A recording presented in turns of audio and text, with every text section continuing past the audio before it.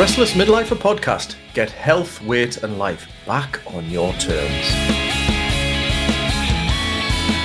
Hi and welcome to episode 69 of the Restless Midlifer podcast, and it's another interview, and this time it's a return of a great guest, Carolyn Hobday. Now, if you remember back, Carolyn works with midlifers in particular, particularly females, around developing confidence, setting goals and achieving change and shifting change in life. As well as that, Carolyn has a lot of expertise around menopause. And I think this is particularly, we didn't get a chance to talk about this in the first interview, just we had so much to talk about that we never got around to this topic. And I think it's a really important topic because for all of us to have a better understanding, but for whether you are listening and maybe at a point where this is something you're have experienced, or, about to, or you are like me, a man, and never going to experience it personally, but have loved ones who have been through it, perhaps are going through it, or at some point are likely to, and really just getting to understand what it's about and having a conversation about this. Because as we talk about in the interview, I remember, when I was a young kid, the only time it was ever mentioned was as a joke, a throwaway joke, a silliness about a hot flush and this, that, and the other. And it is so much more, and so has such a profound impact, as we'll explore in the interview. So I'm not saying any more about it. I think it's a really worthwhile interview to listen to, just to raise our own knowledge and awareness, and how perhaps if you have a loved one or you are that person where you're thinking things just, it just feels a bit different. I'm a bit not sure why I'm not on top of my game, or whatever, however you want to describe it.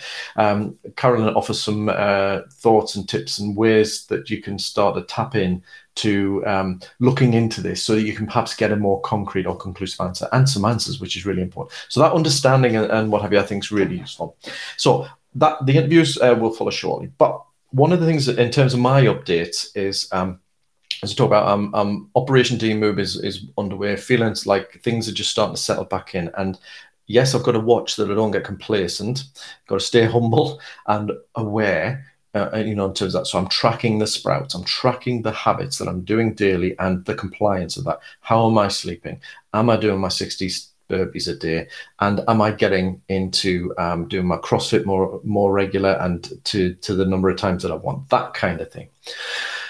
So with that, one of my projects on the side, or one of my intentions, is to turn the garage into a home gym, into a proper sort of CrossFit box style home gym. Going to call it CrossFit CrossFit Restless, if I'm allowed to. I don't know if I'm allowed to because of CrossFit trademarks. It's a personal thing. It's not a business thing. But the point is, I want to turn it into that because I want to have that sort of feel of somewhere I can go to do a few extra technique bits of work, strength work, that kind of thing. And when I perhaps can't get to the CrossFit box, I've got somewhere to go and some things I can do.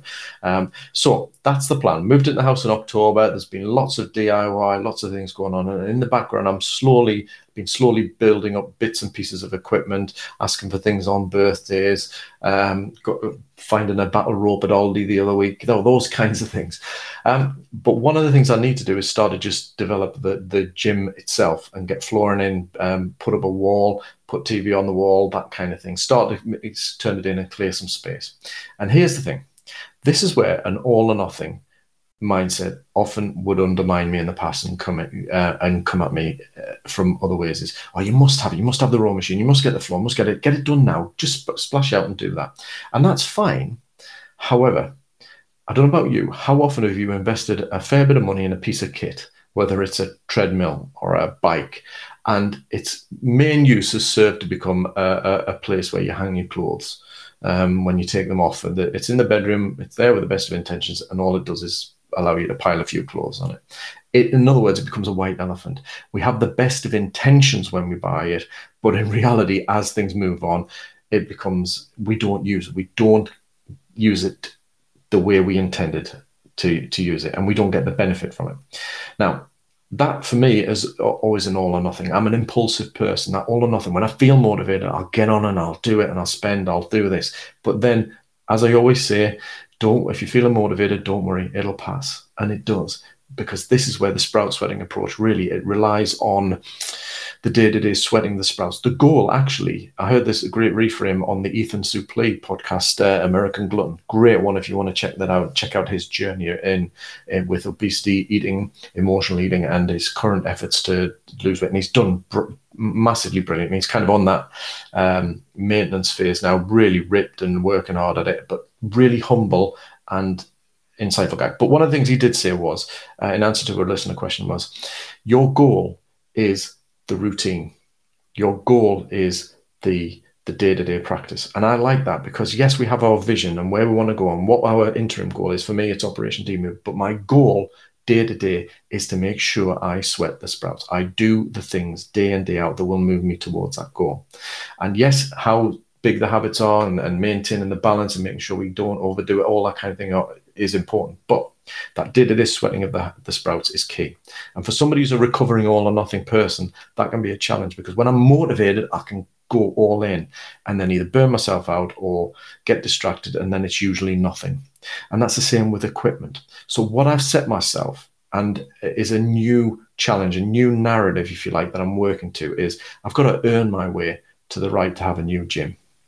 Now, I don't necessarily mean that and earn my way in financial terms. I don't mean that at all. Actually, what I mean is in physical, making the effort, putting the sweat into the exercise in the house. That's how I earn it. So I bought bits and pieces of equipment. There's loads of other equipment I do want, but I have my bike on my turbo trainer. I have my routine for the bike, 30 minutes and my 60 burpees a day. I've got a couple of stretch bands. I've got a kettlebell and some dumbbells. And in order to earn the right to develop that gym more fully, I need to prove to myself, this is the story I'm telling myself now, and it seems, it seems to sit nicely with me as a challenge, the right to spend more money, to spend more time developing the home gym. And as a reward to myself, because I have been doing that with the 60 till I'm 60 with the bike, I've actually invested in the flooring. So the flooring just delivered today, and that is my job at the weekend, is to lay the flooring. Now that's as far as I'm going to go until I earn the right to build and invest more. And I guess my question to you is, do you find similar things showing up in your efforts to, when you embark on a new goal, right? I'm going to do all of this. I'm going to get that. I'll buy this. I'll sort that. And behind it, we don't have the framework. We don't have the evidence that we will use it, the sweating of the sprouts day to day. And for me, that challenge is just see if you can reframe the story, the all or nothing impulsive story that's in. You must have it. And the only way you're going to get fit is to have that piece of equipment. The only way you're going to do the diet is to have that slow cooker, this, that, and the other, is to reframe it into, okay, I don't need it. I would need very little to make the change. By all means, I'll have it, but let's earn the right to have it. And it could be just a nice, challenging way to do it. It's up to you if you find that be useful. I'm not sort of suggesting it's an essential, but I find playing these little story games, gamifying the stories that we tell ourselves, can be really powerful as ways of helping shift us into the right frame for sweating those daily sprouts. So anyway, that's my food for thought this week. On with the interview with Carolyn. Let me know any thoughts about the interview, any questions. If you want to get in touch with Carolyn, there will be some links there in the show notes. But also, if you want to drop me a line, I'm happy to forward anything on as well. Drop me a line at dave@restlessmidlifer.com. Yeah, hi, Carolyn. It's lovely to have you back. This is our part 2. And we talked about a lot last time around midlife and a lot of the issues and about dealing with change and how to make changes. But one of the things that I think we touched on but didn't really explore in any great depth, and I think it's really important to, and I think it'd be really useful for all of the audience, is particularly focusing in on the health aspect of midlife. And your particular area of expertise, where you help women in particular, is with the menopause and raising awareness, supporting and coaching through that. So do you want to share what you do, and then we'll get into what we can learn from that? Yeah, absolutely. So for me, raising awareness, like you say, around the menopause is one of my massive passions. Based on my own experience, both privately and professionally. So one of the things that I realized when I really sort of started getting into this area and speaking to people about it is that I'd spent, nearly 25 years in HR in some very big organizations, so a very senior level. And it was only then when I reflected back on that, and not least because of my own story, I was actually, a postmenopausal woman for most of that, because I suffered from premature ovarian insufficiency. So my menopause started when I was 19. Not that I knew that, but I didn't get diagnosed till I was 32. But obviously still at 32, I was kind of 20 years short of the average age for a menopausal woman.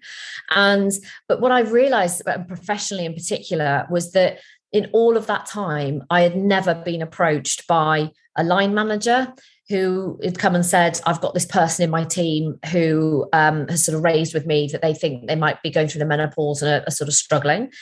And I've never been approached by a female who said, I think, or I know that I'm going through the menopause and I'm struggling, and it's affecting my work, and can you help me? And I was quite horrified by that, really, not least because, like I said, as a postmenopausal woman myself, for a lot of that time, I would have been open to that conversation. But it really struck me as how it's just a real silent pandemic that's going on for women. And I try and raise awareness of that amongst women, because women are really bad at talking about the menopause amongst themselves. And it's great that it's starting to get some really good coverage, but there is still a really long way to go with that. And one of my focus areas is around corporates. How do we help women to tackle menopause and live with menopause, and work through it as well? Because the statistics in terms of women leaving their jobs because of menopause are shocking. But I'm also a huge believer that for every woman that is going through the menopause, there is a man somewhere in her life, whether that's a partner, a brother, a son, a boss, a work colleague, who bluntly is kind of looking at what's going on for her and thinking, what the hell is this all about? Because some of those symptoms can be, really confusing for obviously the woman that's going through it, but definitely for the people around her as well. Yeah, and that's really what I wanted to get into was understanding it more, and also how do we tie it into this period of life that is, I term midlife. And I know I often say it's not necessarily an age thing, but I think there is obviously in this context an age aspect to it, or can be for many.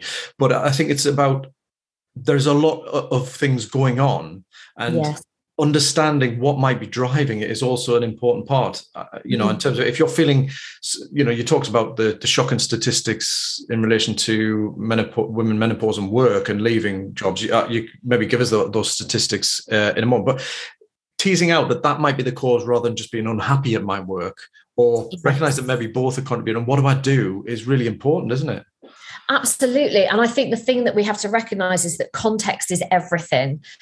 So at this point in somebody's life, depending on the life that they have, yes, there may be menopause happening for, either the individual or somebody who cares for somebody that's going through the menopause. So there's that. But it kind of usually, typically, because the average age of menopause is 51, but menopause can last kind of up to about 12 years. So you've got to take that average age kind of in quite a wide age span. And I always like to put it in context for people that puberty lasts on average for 2 years. And we know what that looks like, don't we? When teenagers slam doors and they have rages and, or they can't speak to you, or they can't articulate themselves. And we kind of make loads of allowances for that. And that is really, menopause is just that in reverse. But we have to remember that puberty lasts for 2 years on average, and menopause can last 10 to 12. So it's a much longer period of time that we need to have that kind of empathy, understanding for what's happening. But I think it is absolutely that thing of, at the same time, typically if again, you take the average age, so somewhere, I like to sort of talk, typically from, early 40s, 45 plus would be typically where a woman would be experiencing, most women would experience their symptoms. But at that stage in life, you've potentially got kids going off to university. So you've got empty nest syndrome going on. You quite often that's where you're kind of at the peak point in terms of your career, in the sense of, you've probably got 20 years under your belt. You'll probably know the most, you're the most knowledgeable. And, at that point when you're probably ready for that promotion or that big job, and that's potentially coming along for you. And then suddenly sort of menopause hits and, the wheels kind of come off. So you feel like you should be excelling in your career. And not least if you've got kids and they've been a focus and they're going off to uni, that you might think, right, now's my moment. I can focus more on my career, particularly for women, because they often are still the primary caregiver with regards to children. And then you've got things like, you tend to get some other health issues that come along maybe at that point in life. So, there are those things that, like you say, it could be things other than the menopause.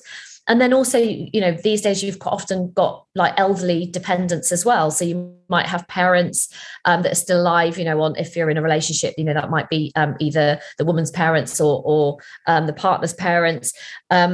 But again, those responsibilities might also start to kick in because those parents are getting older and they're also maybe suffering from health issues. So we have to understand the context of this, like a real load of stuff that goes on for us in midlife. And I think coupled with that and the things that both you and I talk about, around midlife in general, is it's kind of that point for a number of those reasons and for other reasons. But you sort of reach that crossroads, don't you, where it's like, I sort of now realize that I've probably got like less life in front of me than I've got behind me. A bit kind of like, how do I feel about that? How do I feel about where I am at this point in my life? Has it gone how I thought it would?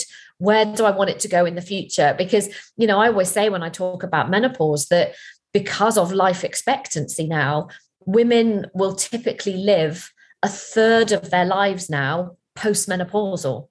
So the menopause is not the end of life. It is absolutely midlife. And there is a lot of life that's still to live beyond it. And that's why it's so important that we help women and the men that, like I said, that support them to sort of understand that this isn't the end, even though bluntly the symptoms at the time make you feel a bit like it's the end. Yeah, well, very powerfully put. And I think you're right. There is a lot going on.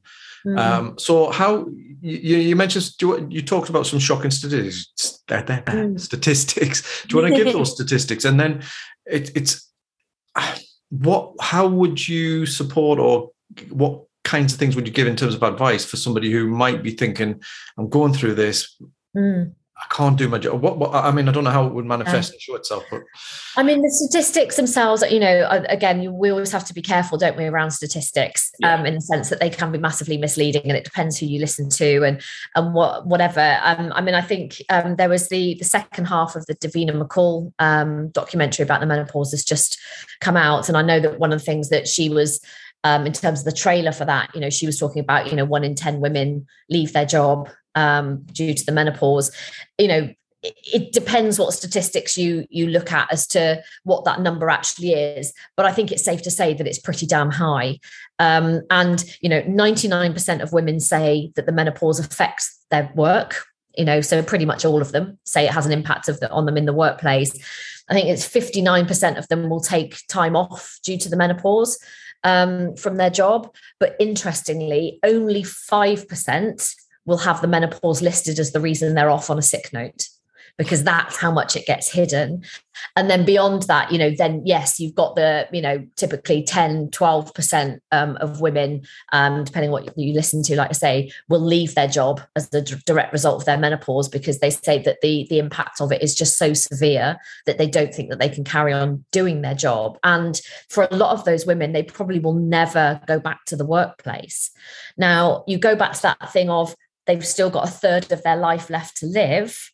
That's a third of their life then that they're not getting any income, maybe, they might go off and do something else, but most of them will go off and do something at a more junior level for less money, than the work that they were doing. So, they're pushing themselves, challenging themselves, getting less satisfaction and fulfillment out of it. But we also have to look in terms of the economy.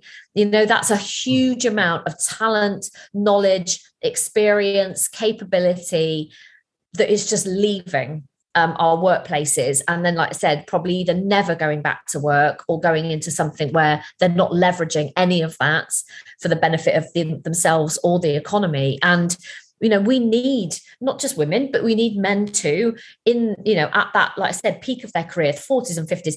They're the ones that should be mentoring, coaching, developing, passing on knowledge to the next generations coming through. So the loss of that isn't just that person in their job. it's all of that experience, knowledge and coaching that they can give to the generations that are coming after them that we lose as well. Yeah. And I mean, it has an impact on so many different areas. So if we bring it back to the individual for now, for that person who is, do you want to talk us through, if you don't mind, just so we're aware of what I don't know, what the experience is, how might it, what's the onset, or is there an onset, that kind of thing, because I think it's important to recognize. One thing that I did pick up from we did a LinkedIn Live, listeners, a few weeks ago, and one of the things that I remember you saying was that not only are there not willing, necessarily many women not talking about it, but they may not even know. Yeah. So I think that's important, if we can, to tease that out a little bit. Yeah, really important, because the biggest challenge actually is that there are over 60 different symptoms potentially of the menopause. And that list has grown longer and longer. Even in the time that I've been really talking about it, the number that used to be out there was that it's about 34. And now it's like 64. So the number of symptoms that are now starting to be recognized as potentially related to the menopause is now in the 60s. So of course that makes it difficult for the individual. And as much as I have quite a lot to say about how badly GPs manage the menopause, it does also make it difficult for GPs. So for me, I would say, firstly, it's recognizing that there are a lot of symptoms. So something that just sort of doesn't feel quite right, or you feel in your body is a bit different, or about how you feel, it's worth starting paying attention. And that doesn't matter whether it's the menopause or not. I'm a great believer of, we know our own bodies, and what we really have to do is tune into those bodies and listen. And if something changes, and it changes sort of consistently, it's not just I've had a headache today, and then I haven't got a headache for another 3 months, then that's, we're used to that. But if something is persistent or has some sort of pattern to it, or is something new that you think, that hasn't happened before, we need to start taking notice of it. Now, I have a giveaway sort of download document that I give out, which is basically a recording mechanism. So it lists out all the symptoms. It lists out whether they are physical symptoms or emotional symptoms. And it also allows women to sort of chart the frequency of those symptoms. So here's a symptom, and you can kind of just use it as a bar chart, or just say, how regularly does it happen to you, to start to build a picture and a pattern, because that is essential, not just for the individual, but also if you're then going to consult a GP or, a medical professional, you need to help them build a picture. Because with 66 sort of different symptoms, which is the current number, then you are, you've got to expect that your GP is potentially going to have quite a hard time ruling other stuff out. And typically they're going to go, well, let's do some blood tests. And that's the other thing that we need to remember, is there is no blood test for the menopause. There is no test for the menopause. Blood tests will tell you if it's ended, potentially, but there is no blood test that will tell you you're in the menopause, because your hormones will be fluctuating so much that you can test on one day and it will say, oh, no, you're not going through the menopause. Your hormones are all fine. You could do exactly the same test the following day and it would come back and go, no, your hormones are not all right. So it's a massive myth that goes on that says, we'll do a blood test. And GPs do this a lot to women. I hear this a lot. That it's like, but I've been to my GP, they did a blood test and they told me I'm not menopausal. Well, I'm here to tell you that's bullshit, because there is no test for the menopause. Yes, they might have tested your hormones on a particular day and it says you're not menopausal, but that is no guarantee that you're not. So I would say that, so like I said, I have a giveaway document that I use, typically when I do talks and things like that says, you can use this as an individual and start tracking symptoms. You could give it to somebody else that you might want to give it out to line managers in your workplace and go, here's just a rundown of the symptoms, just so that we start to recognize them. But what there actually is there's a fantastic free app called Balance. So Balance is a free app. It was put together by really the person that I go to for and I trust for all of my sort of menopause information advice. So a lady called Dr. Louise Newson. And she's a menopause specialist doctor, and they've put together an app. So if you're technology minded, you can download an app. It's called Balance, and you can record all your symptoms on there. So you start to build a picture. So all the symptoms are there. You can record them electronically if that works for you. I have a paper version because sometimes it's, like I said, if you want to hand it out to line managers and stuff, they're not really going to download on their iPhone the balance app necessarily, some sort of hairy engineer with a menopause app on his phone. So it's, but it's about saying there are over 60 different symptoms. You need to be tracking stuff over a period of time and building a picture, because the difficulty is that because the menopause goes on for so long, and because there are all these different symptoms, and you might experience one of those symptoms once, you might experience it for a period of time during your menopause. It might then go away again. It might come back. It might never come back. So you need to sort of like build this picture. It's really like a jigsaw puzzle, and you need to see it like that you're building this picture. Typical symptoms, like I said, there are an awful lot of them, but typical symptoms that women experience, and particularly ones that affect them at work, is brain fog. Brain fog and memory problems. A lot of women end up at their GP initially because they think they have early onset dementia. Really scary stuff. I mean, that's how scary it is. They go to the doctor because they think, oh my God, this is the beginning of Alzheimer's or, dementia. So that brain fog, memory problems, difficulty remembering words, trouble kind of organizing stuff. You get a lot of women who typically, very organized, really on top of things. And then suddenly that sort of start to lose it. They forget stuff. They don't do stuff, they struggle to communicate. And you think about this in the workplace, like I said, women in their 40s and 50s, usually at that point in their career where they're probably in a lot of meetings, operating potentially at a senior level. And suddenly you're in a meeting and think, I can't remember the word for that. And you're struggling to find that word. And it's embarrassment then, because it's like, I know, I feel like I'm looking like an idiot. So memory loss, brain fog, anxiety is a massive one.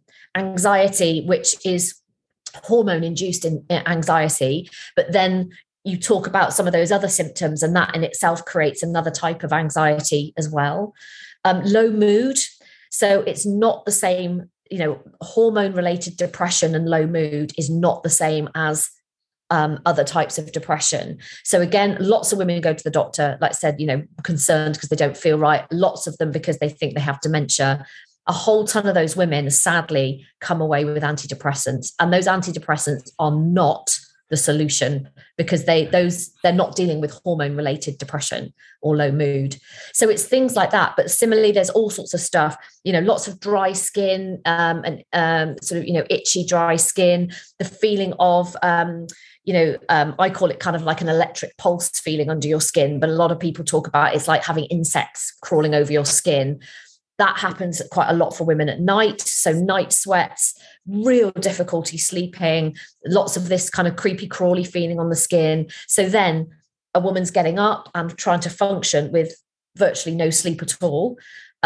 So you add to that brain fog, memory loss, lack of sleep. We all know, we know what, if you've had children and have that sleep deprivation of when you've got small children, what that sleep deprivation does to your ability to function. It's having impacts like that. I could keep going, but it really is about understanding what those symptoms are. And you don't have to hold them all in your head. I certainly don't hold all 60 in my head, but getting hold of either through the app or just a list of the symptoms and starting to track them, and actually starting to go, oh yeah, I've been feeling that for a while. Like you say, a lot of women don't even realize. I was talking to a friend not long ago about this and about menopause and what I'm now doing. And I just was chatting to her about it. And we were talking, having a very general conversation. And she was sitting there, we were on Zoom actually, and I could see it. I could see it in her face. And eventually she went, I think this is what's happening to me. And she hadn't even contemplated it. She's sort of 46. So for her, menopause is something that happens to old ladies. It's not me. And then I started talking to her about, typically some of the symptoms. And she was like, that's been happening to me for a while. And so it's just recognizing that, like I said, listening to your body, knowing what the symptoms are, because there is a vast array of them. Palpitations is another. Heart palpitations is really common going into the menopause. But again, a lot of women will think, I've been exercising, or I've had too much coffee, or I stood up too quickly, or whatever. We explain it away. But palpitations is another like really common one that women experience, which again comes into the sort of panic and anxiety that it induces. Wow, there's loads there, and totally, I can get this thing that you don't necessarily realize, especially if there isn't enough. You can understand a busy GP, and there's work to be done, but a busy GP thinking, right, there's this, there's that, I'll do this, I'll do that, and then you don't get an answer, do you? And that can be really frustrating. I get one thing that's just occurred to me is we've had this conversation. We've talked about menopause, but maybe I've assumed that everybody knows what it is. What is menopause? Let's define it. Yeah. So a really good point actually, because I talk about that when I go into organisations and do talks. I mean, essentially, menopause is when your hormone levels drop. So for women, typically progesterone and estrogen.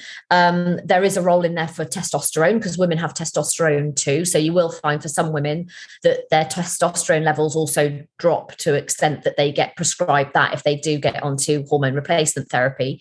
But it's estrogen and progesterone, the levels of those drop in the body, and they play a huge role, not just in reproduction, because again, we think that those hormones are related to reproduction, but just to give you a sense is that those hormones play a role in over 300 different tissue systems in a woman's body. So they are impacting the whole of your physiology. It's not just about reproduction, which is why we get the kind of side effects that we do, because you have tissue systems, the heart, the brain, all of those tissue systems are getting impacted by the drop in hormones. Now, if you are considered to be menopausal, like post-menopausal, essentially, like you have been through the menopause, you had the menopause, then that is when your periods have stopped for 12 months consistently. So you've not had a period for 12 months. That's when you're considered to be menopausal.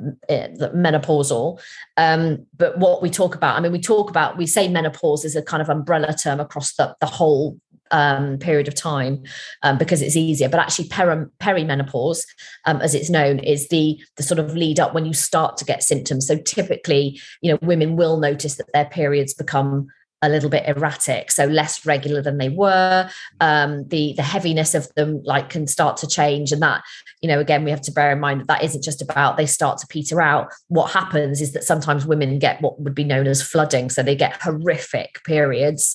And that again is a massive source of kind of embarrassment, makes it difficult to go to work. We worry about sort of, leakage and things, because for some women, those periods can be really, really bad. And obviously sometimes there's, frequently there's pain associated with that too. So yeah, that's essentially what the menopause is. So perimenopause is the period where periods start to fluctuate and you start to notice other symptoms. And then there's the menopause, which is I've had 12 months consistently without having a period.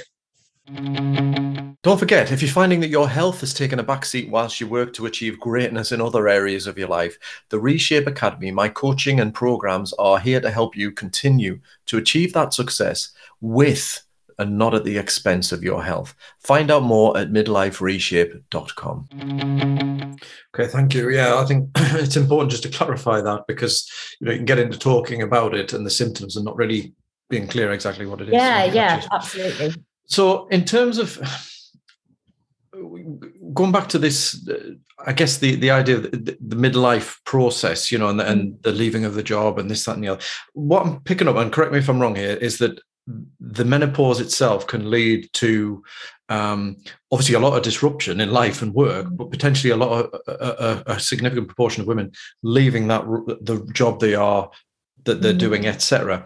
Now, is that because they start because of the impact that they think that they're not up to, or is it that they start to question whether they're even competent? Do you know what I mean? Because there's different factors in there, isn't there? There's the impact of the symptoms, but then there's also this. Is there a feeling that, or is what I'm getting at? Is there a confusion in the sense of they start to buy into the belief that actually this is not for me, it's not the career I want, that kind of thing, as opposed to it being clear as to what the cause is. I don't know if I've made myself clear in that question. Yeah, and I think I think the answer to that is really like kind of just it depends. I think it's a mixture of all of that stuff. The reason, if we go back to like, okay, so why don't we talk about menopause? Why are we embarrassed to talk about it? Why don't women even talk about it? And it's, for me, there's a really societal thing in there that, for guys, I have to say it's okay for them to age. Guys get described as sort of distinguished, when they, the hair turns grey, and we value in men sort of that experience. We go, oh yes, we're now going to give you the bigger important job because you've got 25 years worth of experience. It's a very different experience for women. You've only got to look at social media, at magazines, at the TV. And whilst it is improving, but I mean, I don't know if you remember, but there was a huge outcry a number of years ago that, reading the news and stuff, that actually when women got to a certain age, they just got fired. They just got removed because like nobody wants to see an old face on the telly. Well, they were fine to see an old men's face, but not a woman's face. So, for women, the association, and I have to say this is in Western culture. In Eastern cultures, they really value women as they get older. There's very much, they're revered, because they're knowledgeable and experienced. And so that aging process is revered in some cultures. But in Western culture, you've only got to look at, all the, how much women, color their hair, how, cosmetic surgery. And I know, this happens with men too, but not to the same extent. So, the cosmetic surgery industry has gone bonkers, even more so actually through lockdown. But actually aging, the idea of aging is not kind to women. Society is not kind to women as they age. And it is this thing of, if I come out and admit that I'm menopausal, I am on the scrap heap. So women don't come out and say stuff because they don't want to be associated with that. They don't come out and say it at work because instantly it's like, well, she's past it. And also because of the symptoms itself, because you do go through that period of time of brain fog, memory loss, whatever, you pretty much feel like you're endorsing that. Yes, I can't remember stuff. Oh my God, yes, I did forget about that meeting. I can't find the word for something that we talk about every day in the workplace. All of that stuff goes on. So it's kind of it's a real mixture of all the things that I think you're asking about is, on the one hand, society kind of goes, you're over the hill, you're past it, no use anymore. Your body is going, I can't do any longer what we feel we were here to do. You might not want any more children, but like being told you can't have any more is a completely different emotion, because it's then out of your control and that part of your life is over. And that's really hard emotionally too. But I think that, you're right. Then women sort of, because, we sort of feel this, women do still feel this need, I think, in the workplace to sort of, we have to, there's that thing, have to be work twice as hard to be considered half as good, that the moment anything of that starts to falter, I think we sort of go, oh, I'm gonna jump before I'm pushed, and I'm gonna leave. But then you take the symptoms itself, turning up to work when you're absolutely exhausted and you've had no sleep, your brain is foggy, you can't remember stuff. Then you get in, hot flushes, profuse sweating, you might be sitting in a meeting with from my experience, I was quite often the only bird on the board, as I would describe it. I'd be in a room full of men, for example. I mean, obviously my menopause happened earlier, but if it happened to me at normal age, I would have been in a room of men and then suddenly have a hot flush. And those men are sort of turning on the radiator because they're cold. And you're going, can we open all the windows? Because I can barely breathe. Like I said, really heavy periods and kind of flooding, leaking, worried about that's going to show. There's all of these different, the itching, the dryness, heart palpitations. You think about having all of that at work whilst you're trying to do your job. It's like, this is just too hard. So that's why women do step away from the workplace. And yes, you're right. For all the other reasons we've talked about of what's going on in that life, yes, they may be reassessing what they want out of life anyway, but, try and do your job against a backdrop of 60 plus different symptoms and not knowing on any particular day which one's going to show up. Yeah. I'm exhausted just listening to it as well. Yeah. You see, the thing is with like, I love it. Like Dr. Louise Newsom, when she was on this morning a few months ago, and I loved it because she said, I'm absolutely not man bashing. So that's not what it's about. She said, but let me try and give some perspective, is that if you said to men, you're going to hit 50 and you're going to feel so ill and you're not going to know sort of on, good days from bad days, but you're generally going to feel so unwell, lacking in sleep, that actually, you're going to have to leave your job because it's so bad. And add to that, if you even feel like having sex, but that sex would be uncomfortable and painful, try telling men, like, what, try thinking about what that would be like as a man. And then she went on to say, because then, HRT is a whole other conversation. And she said, and if you then said, we've got medication that would help 90% of you if you felt like that, but we're only giving it to 14% of you. And that's what we're up against. And that's why, for me, I get really passionate at talking about it, because I do honestly believe, and again, like I said, I love men, I don't have anything against them at all. I love them. I wouldn't have the world without them. It is that stark reality of, I do think that if we said to men, you're going to hit 50, you're going to feel so ill all the time that you're going to have to give up your job, and this is going to go on for 10 years, we'd have solved this by now. We would have, we can't cure the menopause, but we would have better medication, better access to medication, better training for GPs. Again, I love a statistic. Only 7% of GPs, and even worse, gynecologists, report that they feel adequately trained about the menopause. 7. That's why women aren't getting the help that they need. Yeah. And I guess sort of coming back to then the midlifer, whether male or female, in this, like you say, we all know family members, friends, partners, etc., who may well be experiencing it and not even knowing it, or starting to feel these or going through it, in the thick of it. Given that there's albeit things are improving, there's still that resistance, there's still a stigma, there's still the narratives that are counter to, being open, etc. What can somebody who potentially is feeling like they may be experiencing it, for starters, going through it, and is, in that midlife point where there's lots going on, there's enough going on without this, to be fair. Yeah, exactly. So what could they start? What could be a good starting points, and where to go if they hit a wall, say with GP, etc.? Because it is about navigating through this, isn't it? The whole point really for me in terms of the restless midlifer is to reclaim your life. Now, if you've got a lot of forces that are potentially working against that, we need to start to confront and deal with them in a as positive a way. And yes, there's bigger picture things which the likes of yourself are working hard to do, to sort of to raise awareness. Coming down to that individual, what can they do? So I would always say to a woman, knowledge is power. That's the thing. I think the first way that you reclaim anything is to improve your understanding of it. So I would go back to a list of symptoms, whether you use the Balance app or something else, or just a piece of paper, you just write them down, keep a diary, whatever that is, but start understanding what the symptoms potentially are. So those 60 plus symptoms, get a list of what they are and start tracking what's going on. Because the first thing, what a lot of women feel is that they feel like they're going mad. They really do. They feel like they're losing their sanity. And that is desperately sad, very isolating and really scary. So if you start understanding what's going on for you by tracking that stuff, I think it's a great place to start. Then I think it's about, looking online. And I think, we always have to be cautious because not everything that's written online is correct.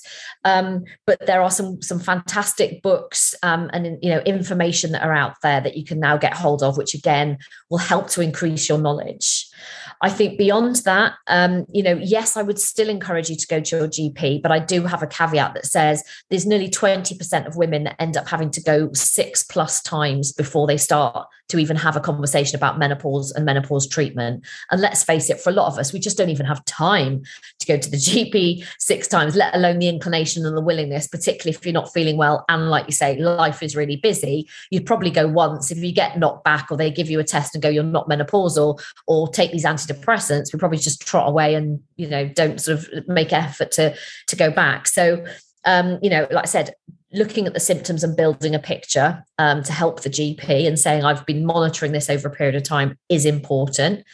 I think, if you are at work, if you can, speak to your employer, find somebody, in your HR department, or whether it's your line manager, but somebody who you think might understand. But again, there's a lot for organizations still to learn to open up about that, but that's an option.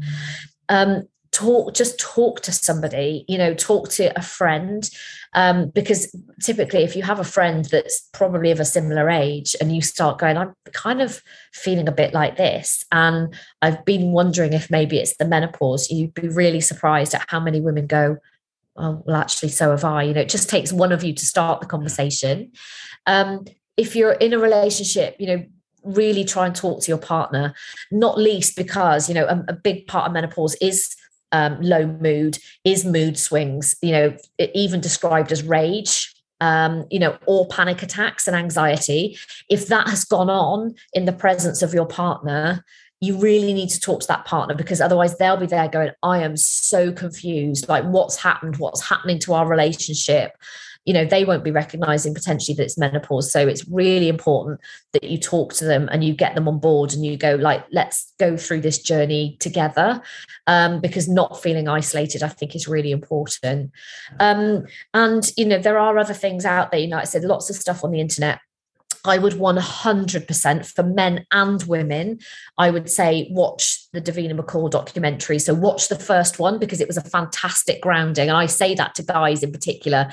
If you don't want to speak to anyone about this, just go and watch it. It's just an hour of your time.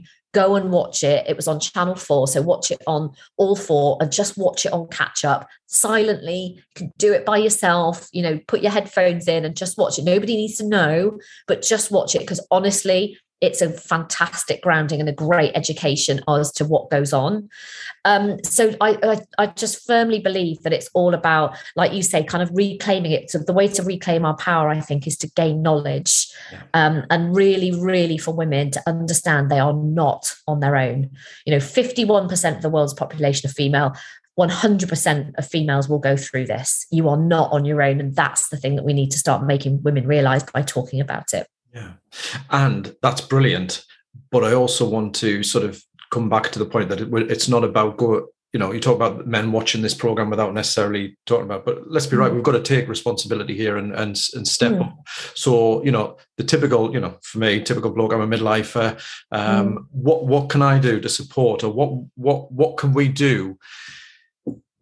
Well, yeah, I guess to support an individual, but also contribute to this, to sort of just make it more okay, more, Yeah, I think I've suddenly become a massive fan of Rod Stewart. So Rod Stewart has been publicly out there because he supported his partner through the menopause. He is absolutely out there, and he was in the newspaper again the other day saying every man should be educated about the menopause so that they can support the women in their lives. And it's like, absolutely, that's what I would champion. But it is difficult, it is a taboo. It's embarrassing. Some of the symptoms are very difficult. We might not always be very good at talking about that. So I would say again to the guys, educate yourselves, like try and learn, and then again, try and start a conversation.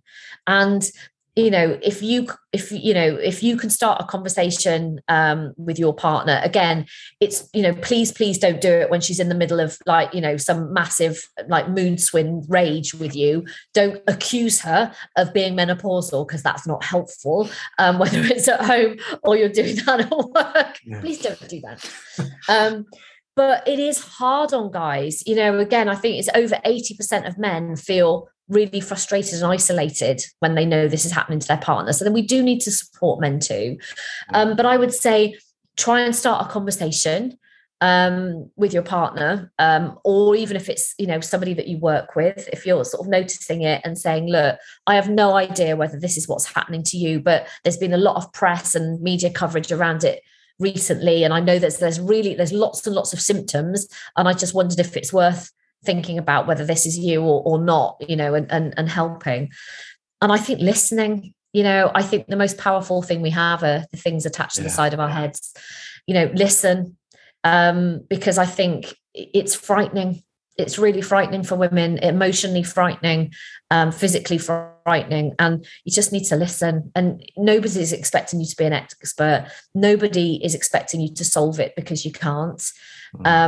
But actually just listening. And even if it's to the extent, because like I said, GPs still are not, well educated, and a lot of them are sort of not supportive. It is improving, but it's going to take a long time. You might even want to just go with your partner to that GP's appointment. And physically go in with them, not just drive them there and sit in the waiting room, physically go in and say, I need you to tell you what I'm observing. And this is not like her. This is not the woman that I know. And actually support in that way. And it's just the simple things of letting them know that, for me, it's just about walking alongside somebody. That's really what matters.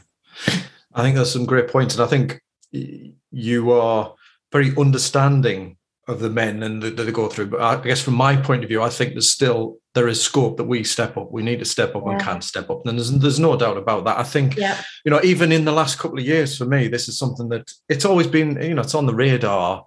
But I mean, we talked about in the LinkedIn Live that, when I was a kid, people would talk about it as a joke, the hot flushes and all that. And it was that kind of taboo topic, and probably still now. But we have to step up because we're 49% of the population. So we do have a part to play in terms of just making it safer and more culturally acceptable and all of those things. But also, I think you're right in terms of being a partner or a son, or brother, whatever, to step up in that role of being a listener. And I think one of the drives is not to be driven to fix or feel like we have to fix. No, it's to, can't. Yeah.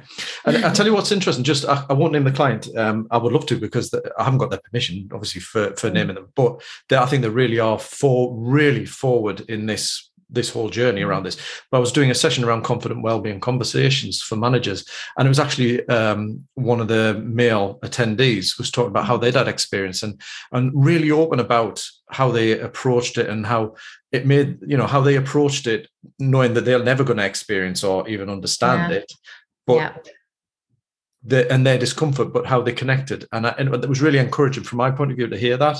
So I think that's the kind of thing we do. It's not just, it's a manager, it's a colleague, it's your brother, it's your son, all of those things. We have got room to step up, I guess. I do. And I do agree that we do, we need to get over ourselves, and let's face it, let's think about, all the other aspects in society, all the other taboos that we've tackled and we now talk about. And I'm not saying that those are always easy, and we haven't traveled the whole of the journey on any of those either. But, there was a time when we didn't talk about homosexuality. There was a time when we didn't talk about being transgender. And we've come such a long, mental health, God, I mean, the last couple of years, it's one of the great things of the pandemic. It's really pushed forward in terms of us talking more openly about our mental health. And it was starting to come before the pandemic. And actually, it's one thing it's done is really accelerate that conversation. But we never used to talk about our mental health. And now we do much more openly. Again, it's not perfect. So we can do this, and as you know, I talk about some of the symptoms, and I say the word vagina as much as I can, because it's like we just need to be used to saying it.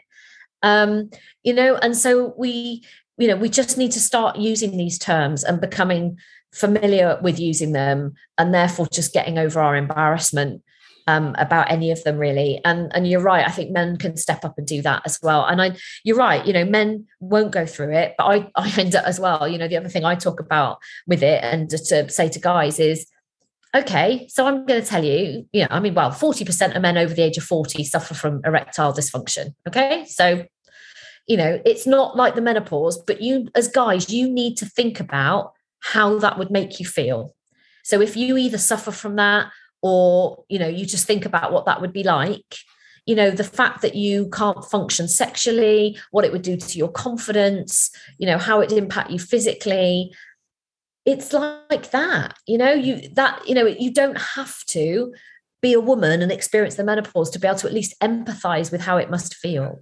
Yeah. You remember what it was like to be a teenager and have your hormones going all over the place and slamming doors, like I said earlier, and all that. You remember that as guys, you went through that too. It's like that. And so it really is just about trying to put yourself in the same shoes and understand emotionally and physically what it is like. And you're right. I do think men need to step up too, very much so. Yeah, and that's probably a good point to sort of draw it to a close, because I think that connection and empathy is about recognise we're all human, we're all living our own particular experience, but we can perhaps think about those times in our life which have been painful, embarrassing, humiliating, and maybe not on the same scale, but there's an inkling, there's something that can help us connect, and then in so doing, be there for somebody in that perspective, or be open to a conversation if you're a manager or a partner or whatever. So I think that's really useful. And from my point of view, I want to thank you, Carolyn. I know we've had a couple of conversations about this, but it's really this midlife thing, this restless midlife for me is I'm embarking on this journey myself in terms of trying to explore and articulate it on the podcast, but you're realizing that there's a lot more to it, and this is a huge part for all of us. So it's really important and really valuable to share that. So thank you very much. One thing I do want to say, because you mentioned a couple of things, I'll put the link to the Balance app in, but also I don't know if you wanted to share that document that you were talking about. Yeah, absolutely. I can send you a copy of that, and you can share it. And I think the where I'd like to end, because I know it's very difficult. I've done a lot of stats, and it can seem like really like doom and gloom and difficult, but there is light at the end of the tunnel. For women, knowledge, they're now appointing the lady that led the development of the COVID vaccine. She's now being put in charge of sorting out the issue with HRT, because there's currently a massive shortage, partly because we're now talking more about HRT, so more people are looking for it. But there are positive steps being taken. It is being spoken about at governmental level, albeit that, it's a bit frustrating, a bit slow, but it is being spoken about. And, HRT isn't for everyone, I have to say that, but it can help a lot of women. And also the menopause doesn't last forever. At times it might feel like it's never going to get any better, but there is light at the end of the tunnel. It does end. HRT for many, many, many women can have a really positive impact. So there is help and support out there. So it's not all doom and gloom, is that there are positives. And the more that we talk about it, the more energy we'll get behind it, and the more that women will feel supported. Yeah, awesome. That's brilliant. Thank you, Karen. Just, I guess the other thing that was, give us the latest on your book, because we talked about your books before, but I know one was in the pipeline. Where are you at now with it? And give a shout out to the title. So De-Twat Your Life, which is the second book of my Twats trilogy, is going to be out probably at the end of May. It's just about to go to the printers, so it's coming along imminently. It's a book that is for midlifers, not just for women, not just because of the menopause, but it is about midlife. It's a 4-stage, 12-step program of essentially regaining that control of your life, really understanding at that crossroads point, where am I? Who am I? Because we lose a huge sense of our identity as we go through life, and all the labels that get applied to us. So, where am I at? Who am I? Where do I want to go? And ultimately, what does fulfillment look like for me? And how do I leave the legacy? Who do I need to be to leave the legacy that I want to leave in this world? So it's a 12-step, 12 simple steps, I'd say, to being unapologetically yourself. Cool. That's great. And at time of airing, it'll have already been published, I'm guessing, then, because it'll be well into June, possibly even July for this Fabulous. Podcast episode publishing. So that's great. So thank you. So just for everybody, show notes will contain the links to connect with you, Karen, to that, potentially accessing that document, or to at least get in touch with you, the Balance app and some of the other things. And I'm sure that if anybody does want to pick up on the conversation, explore your work, they can do through that as well. So thank you very much for your time. It's been great again. So thank you. Thank you. Thank you for listening. You'll find all show notes, links and resources mentioned at midlifereshape.com/podcast. And it would mean so much if you could spread the word to your fellow restless midlifers. Share the show and links, and if you aren't already, subscribe to the show in your podcast feed of choice. And one more thing. If you enjoy the show, it would be great if you could rate it by visiting midlifereshape.com/review. It would mean so much, and I may even give you a shout out in return. And a quick final thanks to production assistant Karen North of North BA, and for the music, which is called Silver Star by the awesome Logan Nicholson of Music for Makers at musicformakers.com. take care for now, and don't forget, you really can reshape your midlife health and rekindle that spirit of adventure.